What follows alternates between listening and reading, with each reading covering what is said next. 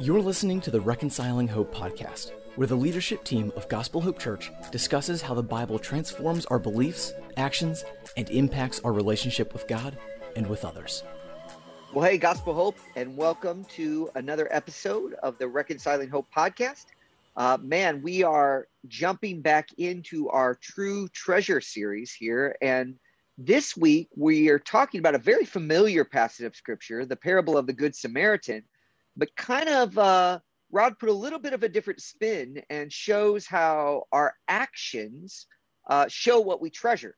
So without any further ado, let's dive in and talk about that excellent message that you preached to us, Rod. So first of all, I think maybe the catchiest statement you made in the whole sermon was this idea of you can live in the book, but does the book live in you? So basically, some way it's possible to really know the Bible and live in the Bible, but not have the Bible live in you. So how is that possible? Yeah. I mean, so the Lord, David in his conversation with the Lord would talk about, the people maintaining all of the rituals of the temple, but their hearts being far from him, even though they were maintaining all of the rules. Jesus on a regular basis spent a lot of time hammering certain members of the Pharisaic crew on how deeply knowledgeable they were, but yet didn't seem to have the kind of lifestyle follow through. And I think that theme, James, right, saying, hey man, you can have good religion, but not necessarily the works that follow. And so this isn't a new idea. And I think it's really, emblematic of something that we even talk about in Gospel Hope 101 for anybody that's been through that. We don't want to become spiritual cul-de-sacs, people that study the Bible deeply, have a really high knowledge of God's word, but a low level of execution in terms of how they're living in their relationships and connectivity with other people. But it's really just the age-old idea of being both a hearer and a doer. And yeah, man, we can live in the ivory towers of really airtight theology, but have no relationships and no relationship capital with anyone around us. We can live in echo chambers where we just live in a lot of worlds of confirmation bias, where we don't engage with others who may sharpen us.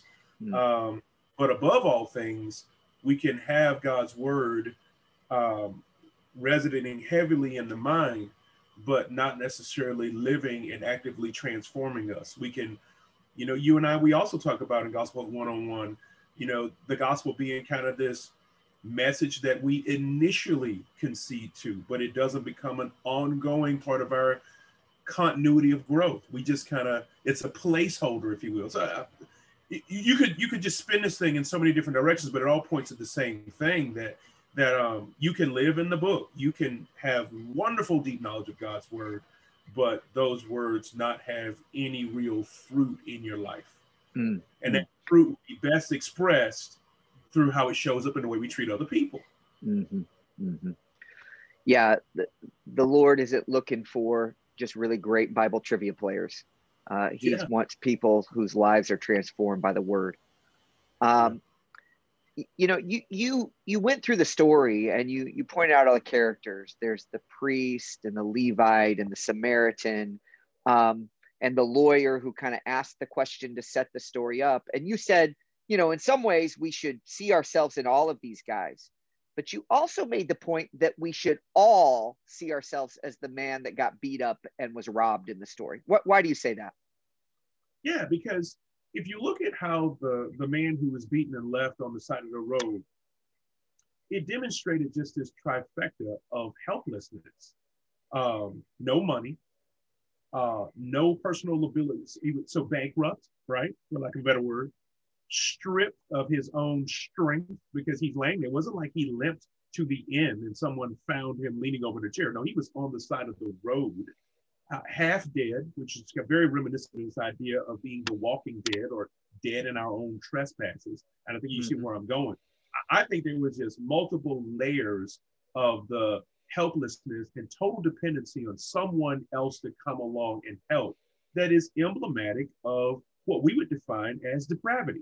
Not only am I not able to perform in an optimal way, I don't have the ability to pull myself up by my proverbial bootstraps. I don't have any boots spiritually, right? So we are totally helpless and needy of others to step into our lives. That is to me a beautiful depiction, beautiful but tragic depiction of all of our state before God outside of Christ. Helpless, strengthless, resourceless, unless someone else shows us compassion. Which brings me to my next question. You emphasize this idea of compassion and showing Christ-like compassion throughout the message. We live in a culture that, we talk about compassion, but there's also kind of a culture of constant outrage and slacktivism. So how does the Good Samaritan inform those ideas or help us to battle against that idea? Yeah. I mean, obviously one of the new tones of, if you want to call it, some of the tones of cultural outrage is that, we can always quickly identify where someone else needs to be doing better. Like we have become resident experts at dissecting deficiencies in character, but we don't have the same energy towards stepping in and helping others who need help.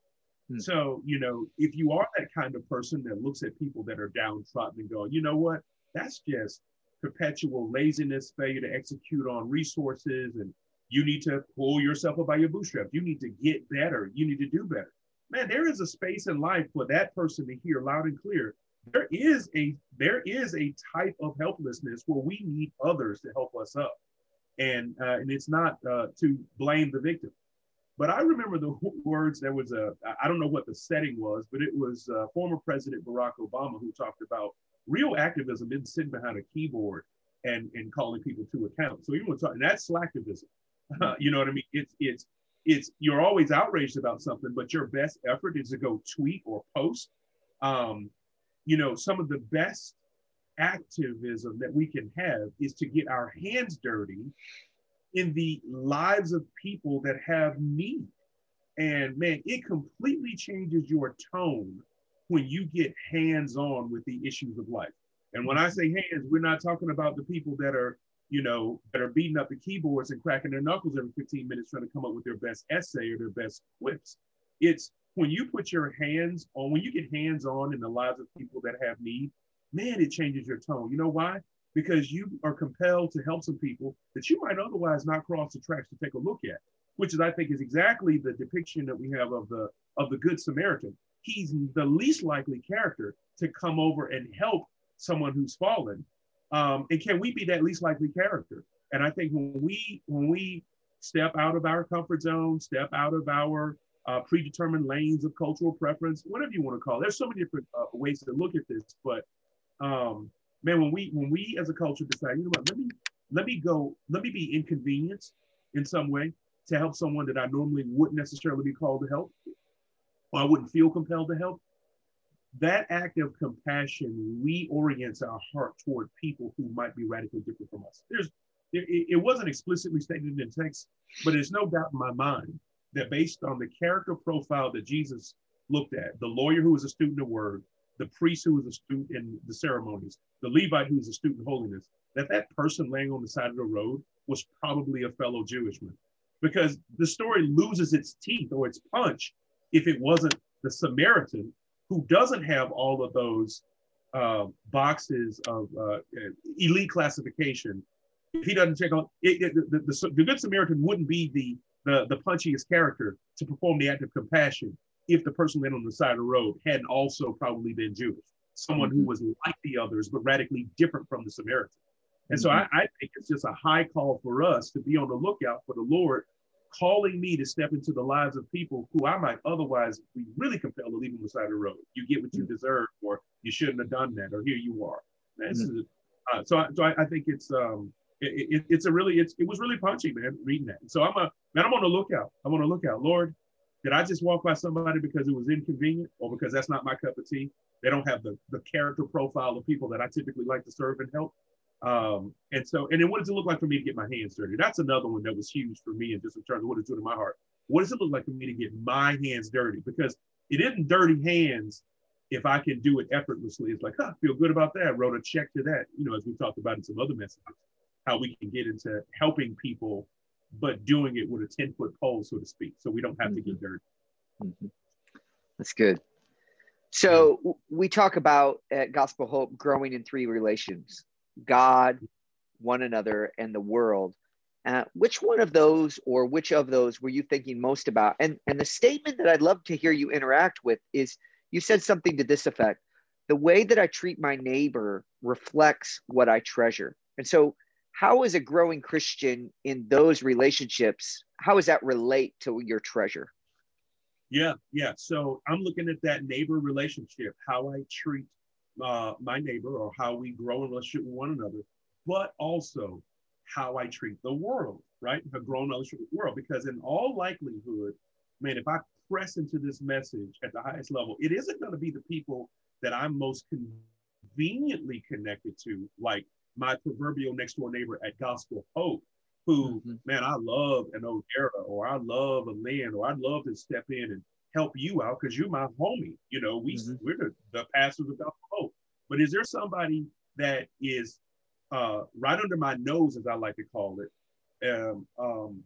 who also meets that classification as my neighbor, somebody who in the world I can grow my relationship with? Because the way I would treat the home team, it's easy, but how do I treat the visitor, so to speak? I think this is where that message really challenges us to, as Jesus did for the lawyer. Who is my neighbor? Who is my neighbor? I would love to keep the definition of my neighbor to something local, easy, and convenient.